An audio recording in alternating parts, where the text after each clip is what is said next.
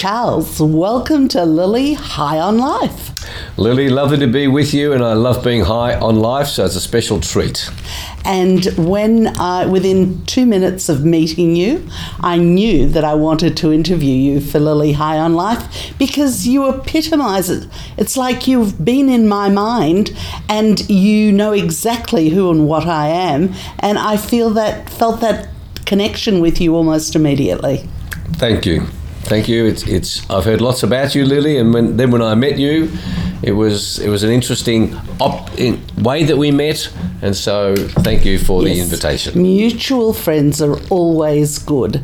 So let me just let people into what it is that is so amazingly special about you, or should I say one of the things that is so amazingly special. You are a passion raconteur. You do everything with passion, and your life is about passion, and you teach people how to have passion in their lives. I do. I can be described as a passion raconteur, but I'm also a passion provocateur.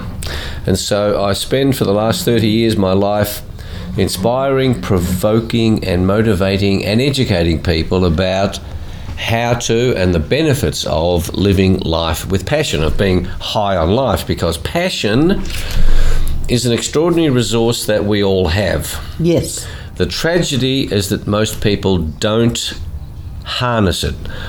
I've taken, over the 30 years, I was a successful lawyer up until 30 years ago. I practiced law for 20 years, and I changed career because I could see how important passion was for personal success, but also for Australia's and the planet's progress.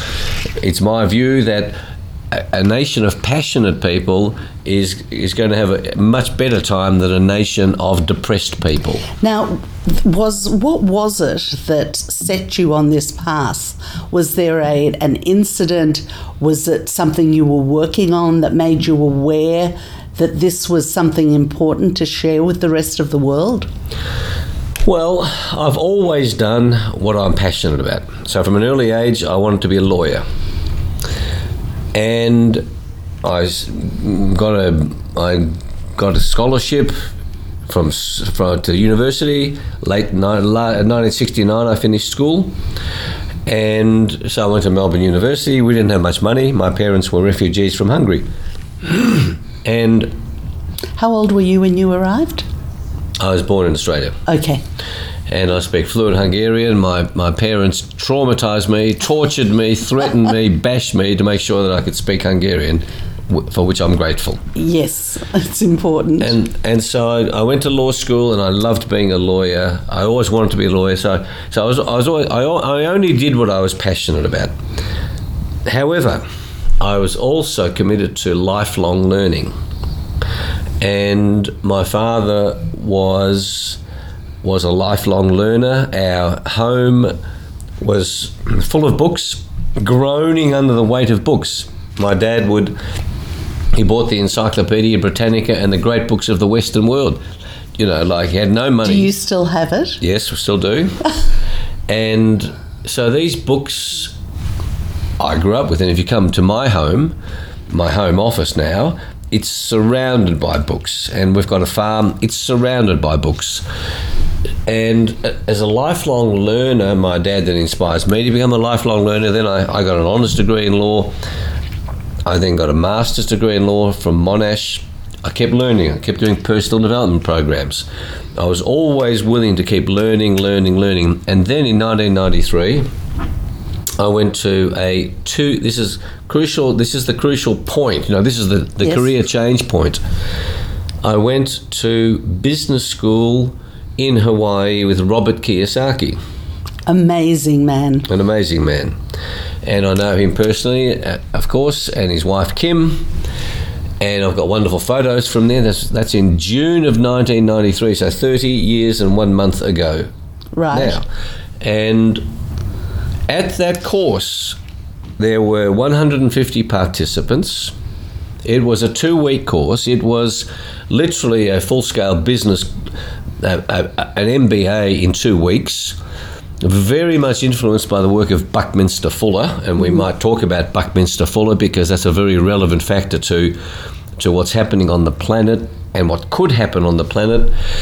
And during that program, where people invested a large amount of money to come on this course, I was a partner at a firm called Barker Gosling in Melbourne. I was a tax lawyer.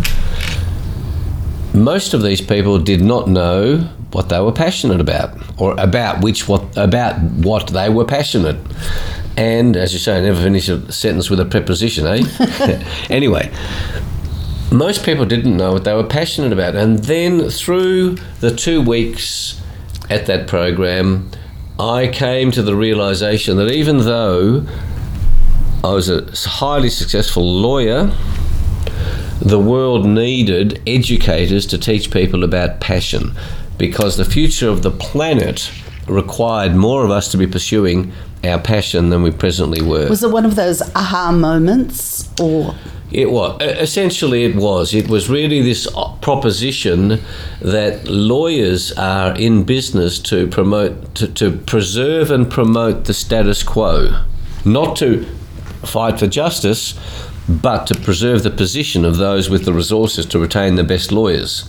I could see that clearly. In other words, the role of lawyers is to keep those in power in power. Interesting way to look at it, and that seems to be 100% correct. By the way, if people haven't heard of Robert Kiyosaki, highly, highly recommend his very first book, which is infinitely readable, Rich Dad, Poor Dad. It really did change my life. There was another book before that. Was there? If you want to be rich and happy, don't go to school. Really? I've got it on my bookshelf, so I'll lend it to you. Thank you. Robert, would love to have Robert was always an alternative thinker. He was an American-Japanese origin, grew up in Hawaii. But Robert Kiyosaki, well worth understanding what his message is. Of course. So back to your turning point moment. Epiphany, we'll call it the Epiphany. Epiphany's a great word. And so I came back from this program, and you had to make a promise during the course not to make any radical changes for 7 days. Well, the day after I arrived back in Melbourne from the course, I decided to resign from my law firm and become Australasia's passion provocateur, to get onto the education journey. And so this was radical. My wife at the time, so I've been successfully married 3 times. This was my first wife. Okay. And I had 4 children. Whilst we were doing well with 4 children in private schools, you never get ahead. It's just a constant case of working and feed and educate children. But my wife supported me in this exercise because she was on her personal development journey as well, and for that I'm grateful as well. And when I look back, my life could have been easier had I not left the law. No, if I had just kept being a lawyer, but then I would be a 70-year-old wealthy, who knows where I would be. So that's the way life takes us. So what do you remember? Why on earth would you do it immediately instead of wait the 7 days you were asked to? What was going through your mind? Because I've always been a risk taker. I've never been one to live. I don't consider that life was that we take a defensive position in life. Mm-hmm. Life is this gift that we are given, and we might talk about longevity, but a gift that we are given, and the safest course is a safe course, but it's not what life is about. And so my favourite metaphor is that we are like ships. Ships are safest in the harbour. However, that's not the purpose of ships. And I say that's not the purpose of human beings on the planet. And I say, and I've learnt this through Buckminster Fuller and other philosophers, our job as human beings is to make life better, to make life what we're capable of making it, rather than playing the safe road. And despite my parents being refugees, and I decided that being an entrepreneur, being a change maker, is what is required of me as a human being. And I understand that because I'm impulsive and I will jump on something quickly before having all the facts and all the reason and everything else. And at the same time, did you have a plan, or in quitting the law you started making your plan, or did you actually start planning how you were going to do all of this? No, I had a plan because my wife at the time and one of our friends, a lady, the three of us, I was on the phone quite often from Hawaii going on this personal development journey, and then exploring this whole question, well, law is great, but there's a bigger game to play. Education is a bigger game than law. And there were many good lawyers, although after I left is when I realised how much I was appreciated by my clients, but there are many good lawyers, but there are not many great educators. And I decided that education around passion about, and there's a reason why passion is so important, because it's a clue to what we're meant to be doing. So passion is like a street sign to the suburb of your purpose. You are meant to be following these guides. And then if your passion changes, that's okay, because it takes you down another street. And you are, because passion comes from your soul, you're pursuing your soul's journey to do what you're meant to be doing, the reason why you're on the planet. Now, while I was at business school for 2 weeks, I was having these conversations, and my wife and our mutual friend was helping me to get really clear, hey, what really matters, what's really important. And I could have taken the safe road. To give you an idea, I was earning a lot of money, in today's terms close to $2 million a year. So this is 30 years ago. Yep. And I didn't, so I was successful in this game. I loved doing what I did. I had no distress about being a lawyer. I loved it. But I saw that this was the next step up. And when I came back, it meant I was going to get into the education business. And I knew in my mind, I have this ability to say, okay, well then how will this run out? And I had some resources. I didn't have to earn income immediately. I was able to, to stage it in a particular way, but also to start developing. And then we rolled it out, and I've now run programs for 35 of Australia's 350 largest organisations. I've spoken in 8 countries in the world. I've been a national president of the National Speakers Association, and all very impressive. And so, was that your jumping off point? Is the way to share was to educate, and so you started creating? I decided to become a professional speaker. Right. So become an educator, but by being a Tony Robbins style speaker. Right.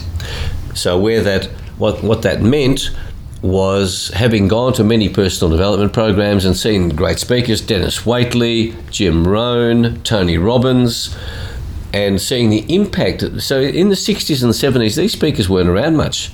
There was in the 80s and the 90s, and then people laugh at these people. Well, Tony Robbins is one of the masters of understanding human behaviour, and I've coached, so this has morphed as well as I knew it would, to speaking to thousands of people, to running team building programs for all sorts of different teams, including sporting teams, and then one-on-one coaching. And the interesting thing with human behaviour is, if there was a magic trick for success, we would all be doing it, and it doesn't exist. And it's this amazing complex mixture, Lily, of what makes you, that you then ask the question, well, what do I have to do? And anyone listening to this says, what do I have to do in the next step? Well, my ability is to then ask crucial questions, and partly that's the benefit of being a lawyer. So I could mesh the challenges of human behaviour, the spiritual elements of being human, with the business elements of being a tax lawyer, a business lawyer. So I could bring those two elements together. So people didn't necessarily have to change what they were doing, but they needed to bring a passion to... They needed to bring their passion, or to understand what was killing their passion. And one of the interesting experiences, or the observations that I've made over the journey, was I know very few people who start a job that they're not passionate about. or enthusiastic about or excited about. I'm starting a new job. And yet 80% minimum of people are not passionate about their work. And so what happens between this passionate at the start and it gets killed? And the answer is the experiences that they have. In many cases, the leadership of the business they work in. And I am very critical of Australian leaders, and it's been proven over the years that they are pathetic at unleashing the resources at their fingertips. Australian business leaders are crap at harnessing the people that they have. And you will hear the mainstream media saying there's a skills shortage in this country. I say bullshit. Human beings are amazingly capable. The job of a leader it's like a football coach saying, well, we're not winning because the players aren't good enough. Well, hello, the job of the coach is to unleash these amazing talents.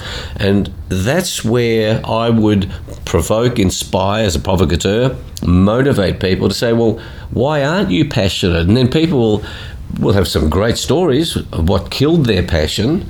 And then I will say, well, either you rekindle it or you go elsewhere. And that's where the risk reward of the security of the existing crappy job versus the possibility of a passionate life comes in. Is passion just about the way you feel? You personally feel inside you?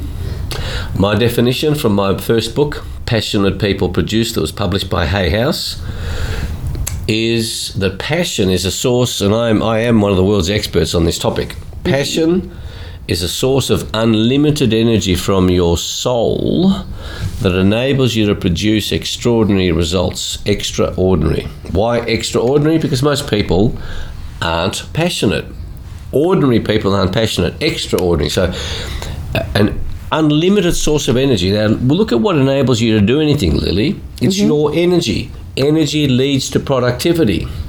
And so if I've got massive amounts of energy, unlimited energy, I'm going to perform better than someone who's got less energy. Is that a fair comment? It is a very fair comment. And so the question is, what do you have unlimited energy for? So there are clues.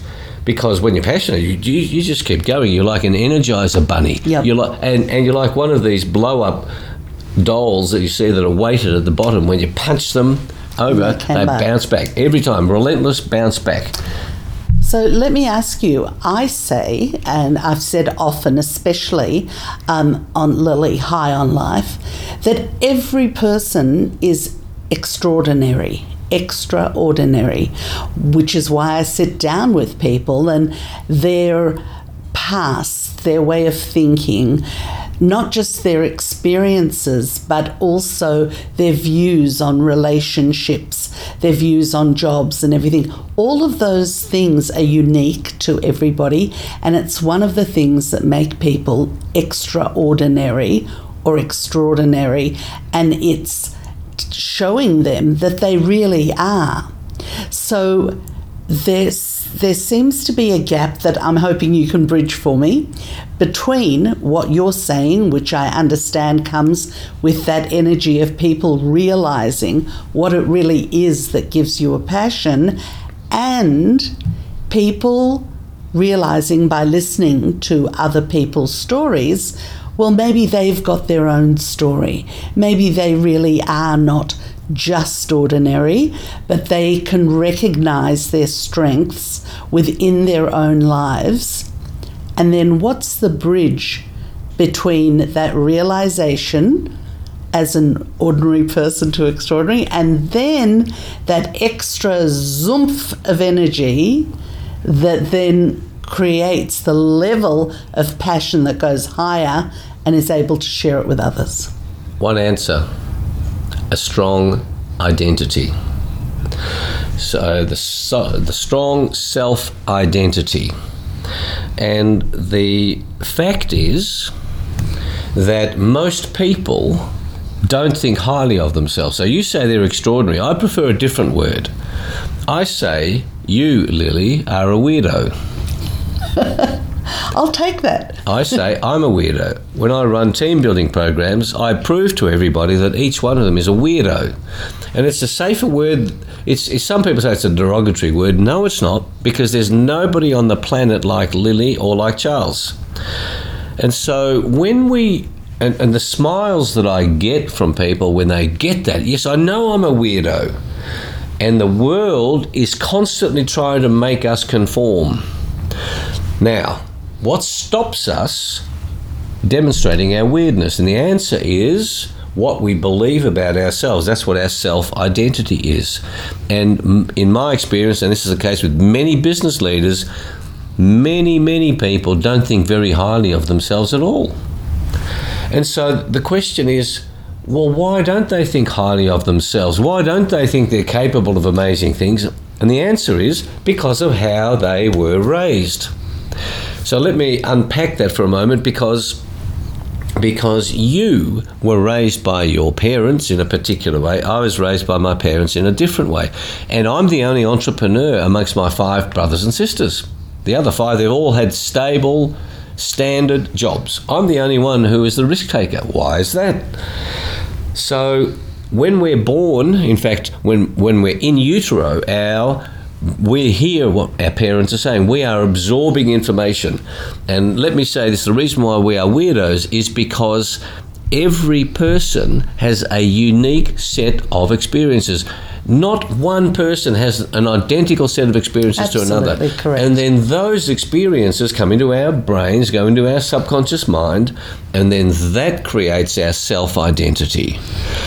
And for most people, their lives have not been, hey, you're capable of amazing things, but you are hopeless and, you're never going to amount to anything.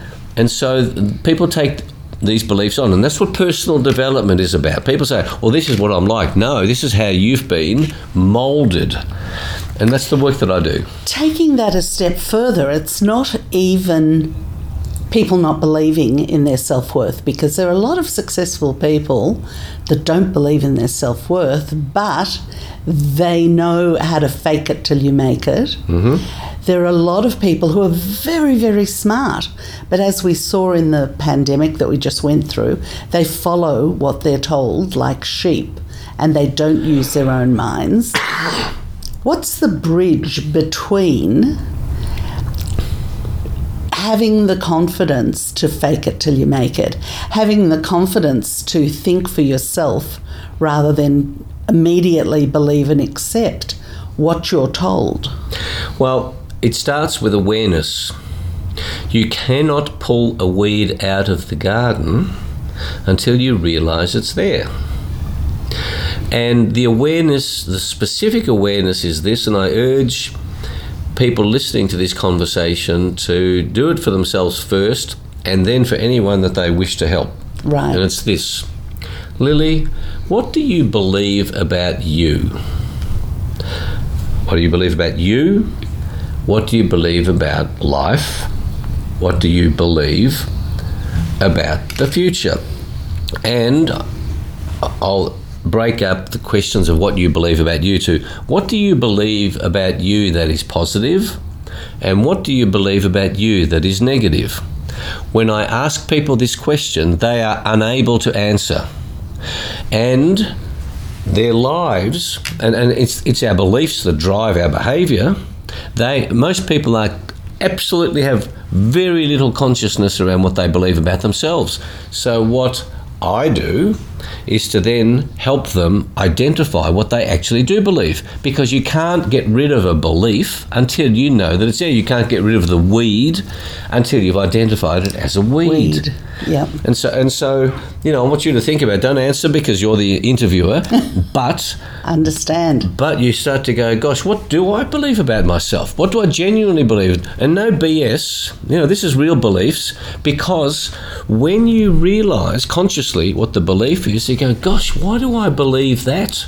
And then there'll be a whole bunch of reasons why you do, let alone the question of whether there's reincarnation or not. So just to step to one side of that, but follow that through, why is it so important for so many people to what other people think about them? Because I'll unpack that in a slightly different way. Think about getting embarrassed. If I said to you, come and stand up in a crowded restaurant and sing a song, most people would say, no, I'm too embarrassed. And I say, well, what does it mean to be embarrassed? It's quite a difficult question. What does it mean to be embarrassed? I'm embarrassed. Well, if I do something that others don't approve of, then they will reject me. So why is rejection so bad? Because from when we are born, what does rejection mean, Lily? From when you were born, if your mother rejected you, what would that lead to? Death. Full stop, death. If our parents reject us... Feeling the opposite of passion, really. Absolutely. So we all seek love and approval.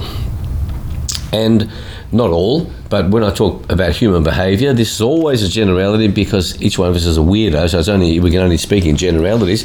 And so this fear of rejection, that's why we just stop being ourselves, because then we'll be rejected, and subconsciously, this is not conscious, you're not thinking this at this level, but a subconscious level, you don't want to be rejected because you've made that link from an early age that rejection equals death.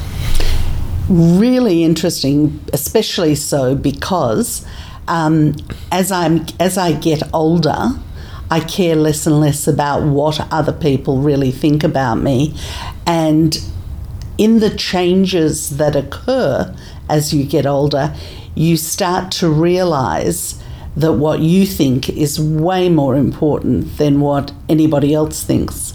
And there's a wonderful saying that says you would stop worrying about what other people think if you realised how little time they spend thinking about you. Yes, absolutely. I could go along this philosophical journey for hours and hours and hours with you, but let's just move to your own experiences and upbringing. So you seem to have been really driven from a very young age, because you were always involved in sports, for example, as well, and you always seem to have been challenging yourself, which sport is. Talk a little bit about what you were thinking when you were younger before you came across all this self-development stuff. Yeah, when I was 10, I joined the Camberwell Swimming Club. So I was the second of 6 children. My older brother was 13, and the youngest of the family was 2. So from 13 to 2, 6 children. And I was always willing to do some interesting things, never having to do stuff with the family. You know, I was willing to try new things. I went to Camberwell Swimming Club where my older brother was, and then I also, because we were very poor, I wanted some money, and get this, at the age of 10, like this is child labour, I started delivering newspapers. So from the age of 10 to 17, which was matric, year 12, I got up 6 mornings a week at 5 o'clock, 10, get this, I got on my bike in the middle of winter, pouring rain, to ride down to the 3 kilometres to the newsagents, to then pack the newspapers and then to deliver them and get home at 7:30. And how did you even get that job at the age of 10? Yeah, that's right. Well, you could in those days. Now you can't. And so from the age of 10 to 7, so 7 years I'm out there earning money because so my parents... did your father say to you, go get a job if you want something? That's right, correct. My parents didn't have money. Yeah. My dad was working 3 jobs at the time. You saw your dad working and you emulated as best you could. Yes, if I wanted money, I needed to generate it myself, and so I delivered newspapers, and then I became, at the age of 12, a commission debt collector for the newsagent.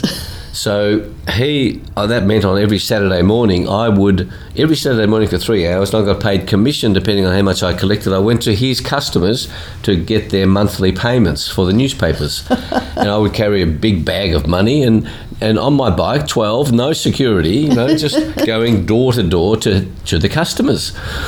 So why was I motivated to do that? Because I wanted to live life on my terms, not to have it dictated by the financial ability of my parents. Yes. And then that led all the way through to, I always wanted to be a lawyer, and then, get this, through delivering newspapers, I meet, while collecting his debt, a solicitor in East Camberwell. We're talking about the suburbs of Melbourne, East Camberwell, and it's this solicitor for whom I start working while I'm at law school, and then when I did articles with him in 1974. And I met this guy.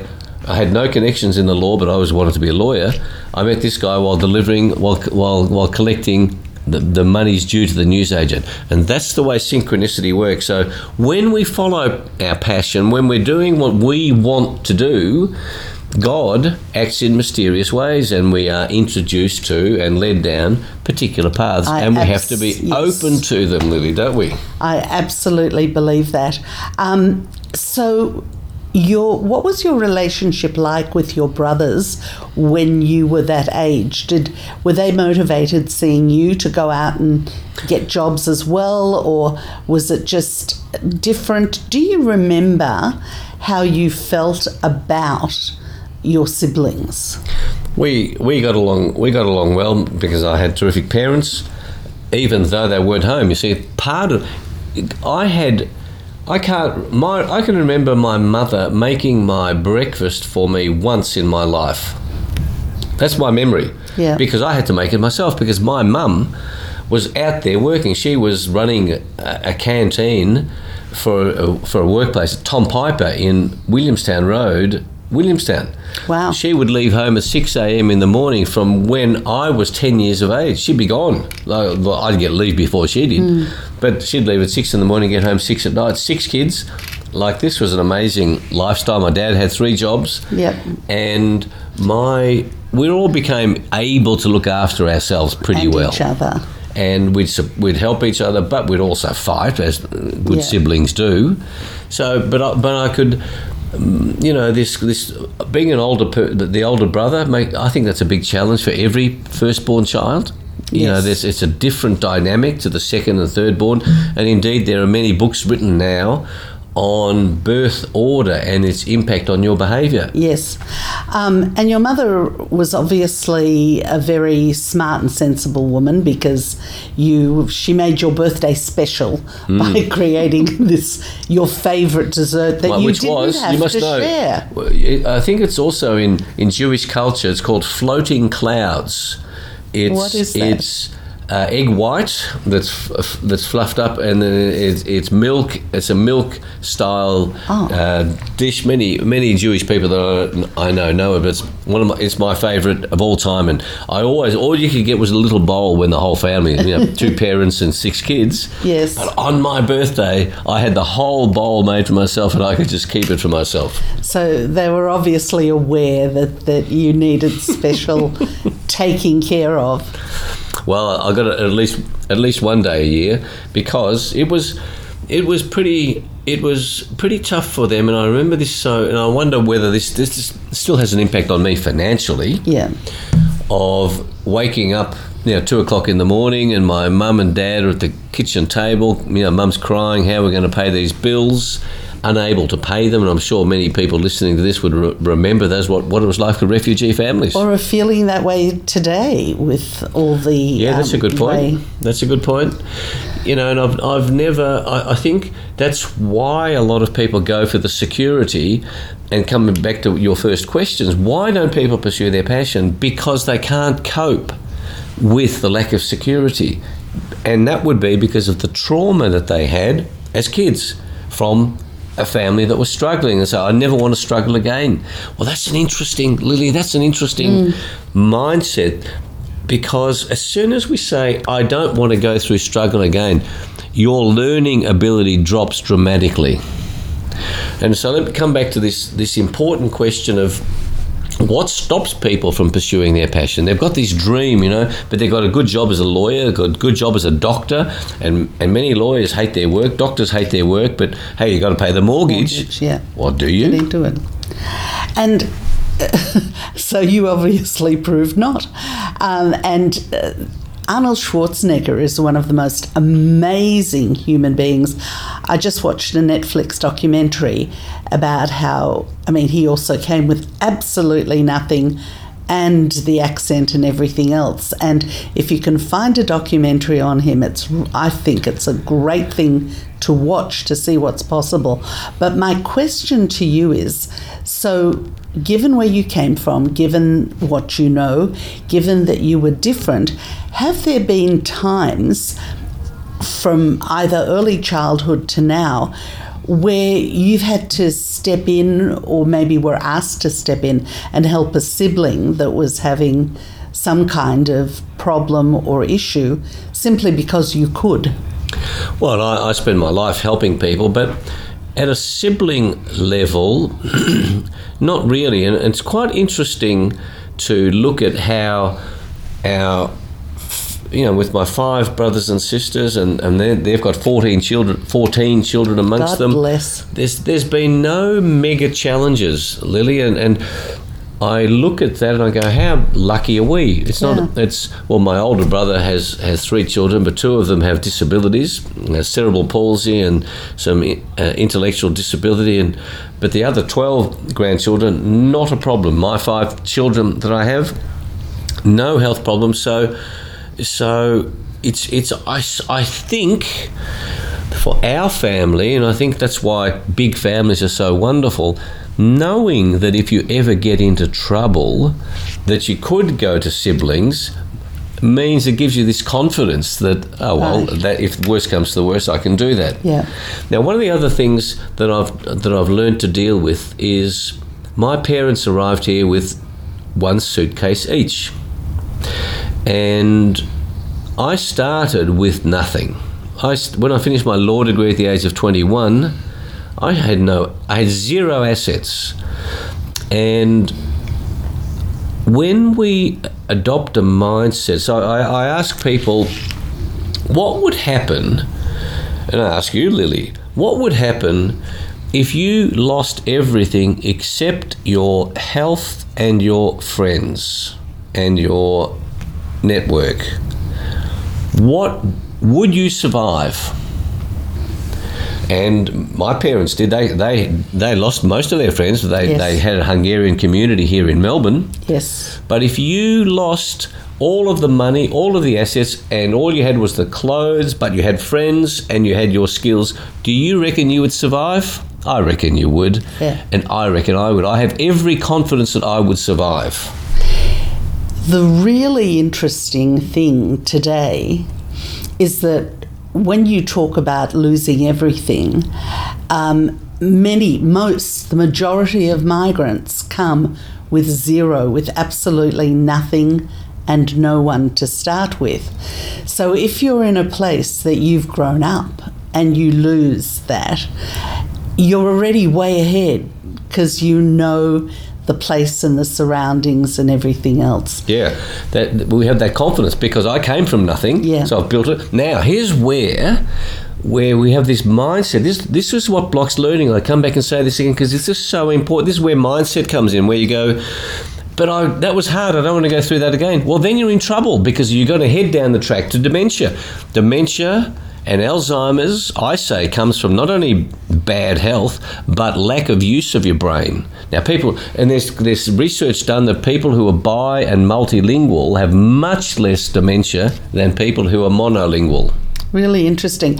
And I want to mention, just in that context as well, I just read a story in the last week about a little girl born with Down syndrome who has become a model with a major modelling agency in London because she didn't look at herself through the lens that everybody else did. And she's been on the cover of Vogue and in all kinds of commercials, and she puts herself out there with obvious cerebral palsy, and she's redefined it. Or Down syndrome, I think it was. Down syndrome, sorry. Yeah, well, that's because that comes back to self-identity I'm talking about. Yes. I'm not going to be identified by what others say. And the self-identity, because people are so acutely conscious of what they don't know, the way that I describe this is if the sum total of human knowledge was between my outstretched hands, each one of us knows only a tiny proportion of all there is to know. Well, most people focus on what they don't know, and therefore they tell themselves, this is where it comes back to the self-belief. Well, I'm not very capable, I'm not very smart. I can't do this, I can't do that. Instead of looking at what is it that I can do. And what is it that I want to learn? What is it I want to learn? Learn, and really creating your life the way you want it, not what somebody tells you can or can't do.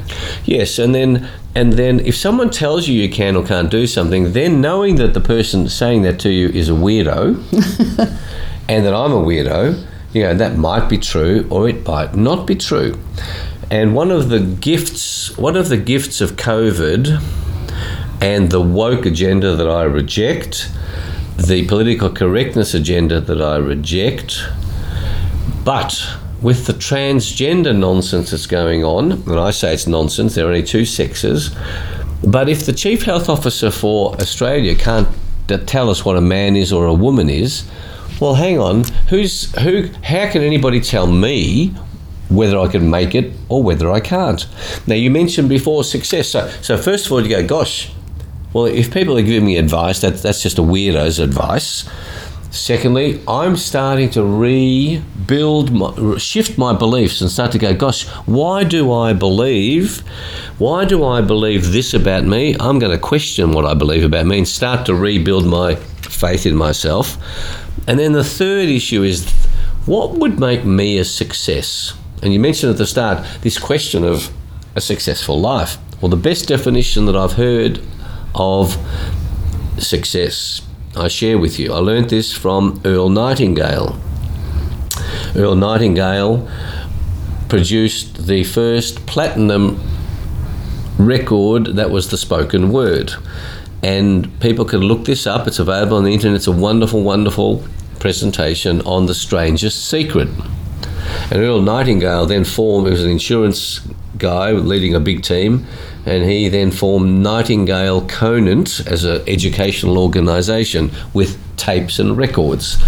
And the definition of success was this: success is the progressive realisation of a worthy ideal. Okay. Not the achievement of it, the progressive realisation of a worthy ideal. Now, if I'm progressively realising, I'm not a success only when I get to it. That's like saying, yes, I'm a mountain climber. The only time I'm successful is when I'm sitting at the top of the mountain. That's a ridiculous model, similar to life. Yes. Now, it begs the question though: what is a worthy ideal? That's where we come back to passion. Yes. So you go, well, what is a worthy ideal for my life? What do I say my life is about? And everybody has a different answer to that. Because each one of us is a weirdo. And it's all about how you feel. If you're feeling good, if you can sort of think and in your head, how am I feeling at the moment? Can I smile? Can I be kind to somebody else? If you've got that good type feeling, and that's what I mean by good, happy within yourself. Yes, I would rather an appreciation within ourselves, because feelings are so fleeting. It's a real problem. So I trust feelings. Trust your feeling. I love that proposition. Happiness is in the moment. Yes, but to if you like only do things if that feels good.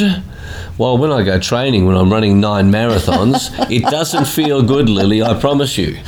Physically it feels very bad. You've got the memory of what it feels like when you're done. Well, number one. But number two, I've also got the feeling, that's true, of why I want to be fit and healthy. Yeah. And so the progressive realisation of a worthy ideal means that when you wake up, you might not be feeling well, but deep soul level, at a shallow level of feelings, and I'm not feeling well, but a deep soul level, I feel on track, on purpose. I have created meaning for my life. And it comes back to Viktor Frankl's wonderful book, Yes. Man's Search for Meaning, that if you wake up in the morning and life has meaning, then it really doesn't matter what's happening to you. It really doesn't matter what's happening, because you go, this is interesting. Yes. I have a little problem with the concept of worthiness, because it's for somebody, reaching that mountain will make the top of the mountain will make them worthy. For somebody else, getting through the day is a worthiness. So it's a judgment for yourself, not generally. Now, before I let you go, which I'm going to have to do very soon, I need to take you back very quickly, and it's about 3 minutes worth, and you've had 3 successful marriages. What have you learned from each one? What was the success and the breakdown in each one? Just quickly and superficially, because relationships between people are important. Indeed, and most people say, I've had 2 failed marriages and then I'm in a successful marriage. No, I've had 3 successful marriages, because success is, this idea that the only successful marriage is a marriage that does not end in divorce is a nonsensical model. That's a model that's imposed on us. So I had 22 years marriage the first time, 11 years marriage the second time. I'm 12 years marriage into the third time, into my third and final marriage. And they were all successful, and they had benefits and drawbacks. I like to go benefits and drawbacks. They had pluses and minuses. 4 children the first marriage, 4 successful children. So look at the result of that. Yeah. Second marriage, 1 child. So my children aged from 42 down to 12, and so that was 12 years. And the learning that I got from that, in terms of another set of relationships, and I had a good time in that with plenty of challenges. And then I walked out on that marriage. And then my third marriage, I was open to it. And this idea that marriage or relationships are the only good relationships are those that have no challenges, I think that's wrong. Because that's how we become amazing, by embracing those challenges. And that comes back to our mindset. Are we willing to embrace the challenges? And I am. And the more energy we have, fueled by passion, the greater our ability to embrace the challenge. So just very quickly, the pain and the not feeling that great in the breakdown, and I'll just use the marriages as an example because it really is. And as a person who lives with passion, how do you cope with those times where things haven't gone as planned and you have felt that pain through the breakdowns? Yeah, well, I haven't been scared of pain, and I got professional help on a few occasions, but I went to many spiritual healers. I went to many personal development programs, and I learned how to deal with the pain, so that most pain is just an illusion anyway. If we don't know how to deal with pain, there are so many experts around. And the question is, why would you skimp on investing in solving your pain or getting an insight? Because you get one insight and the pain, particularly from a breakdown of a relationship, the pain disappears. The other proposition I put to you is this: how do you tenderize meat? You bash the crap out of it. So how do you become tender-hearted? You have to have your heart pummeled. Or how do you become open-hearted? You have to have a broken heart. And so because I saw that, I learned at an early age, and for the trauma that my parents had to go through leaving their homeland, hey, pain and trauma doesn't kill us. And it's the resistance to that pain that is the bigger problem, rather than being with the pain. So I recommend that, and there are wonderful experts to help guide us through it, but not to avoid it, because you can take the drugs to avoid the pain. Bad strategy. And is it what you say to yourself? that gets you through it's our reality. So it comes back to beliefs. How we represent it in our minds is going to be will determine how much pain we feel. And so that's why some men who don't know how to reframe, because reframe is a wonderful principle that we haven't got time to go into, but when you reframe an experience, suddenly pain disappears.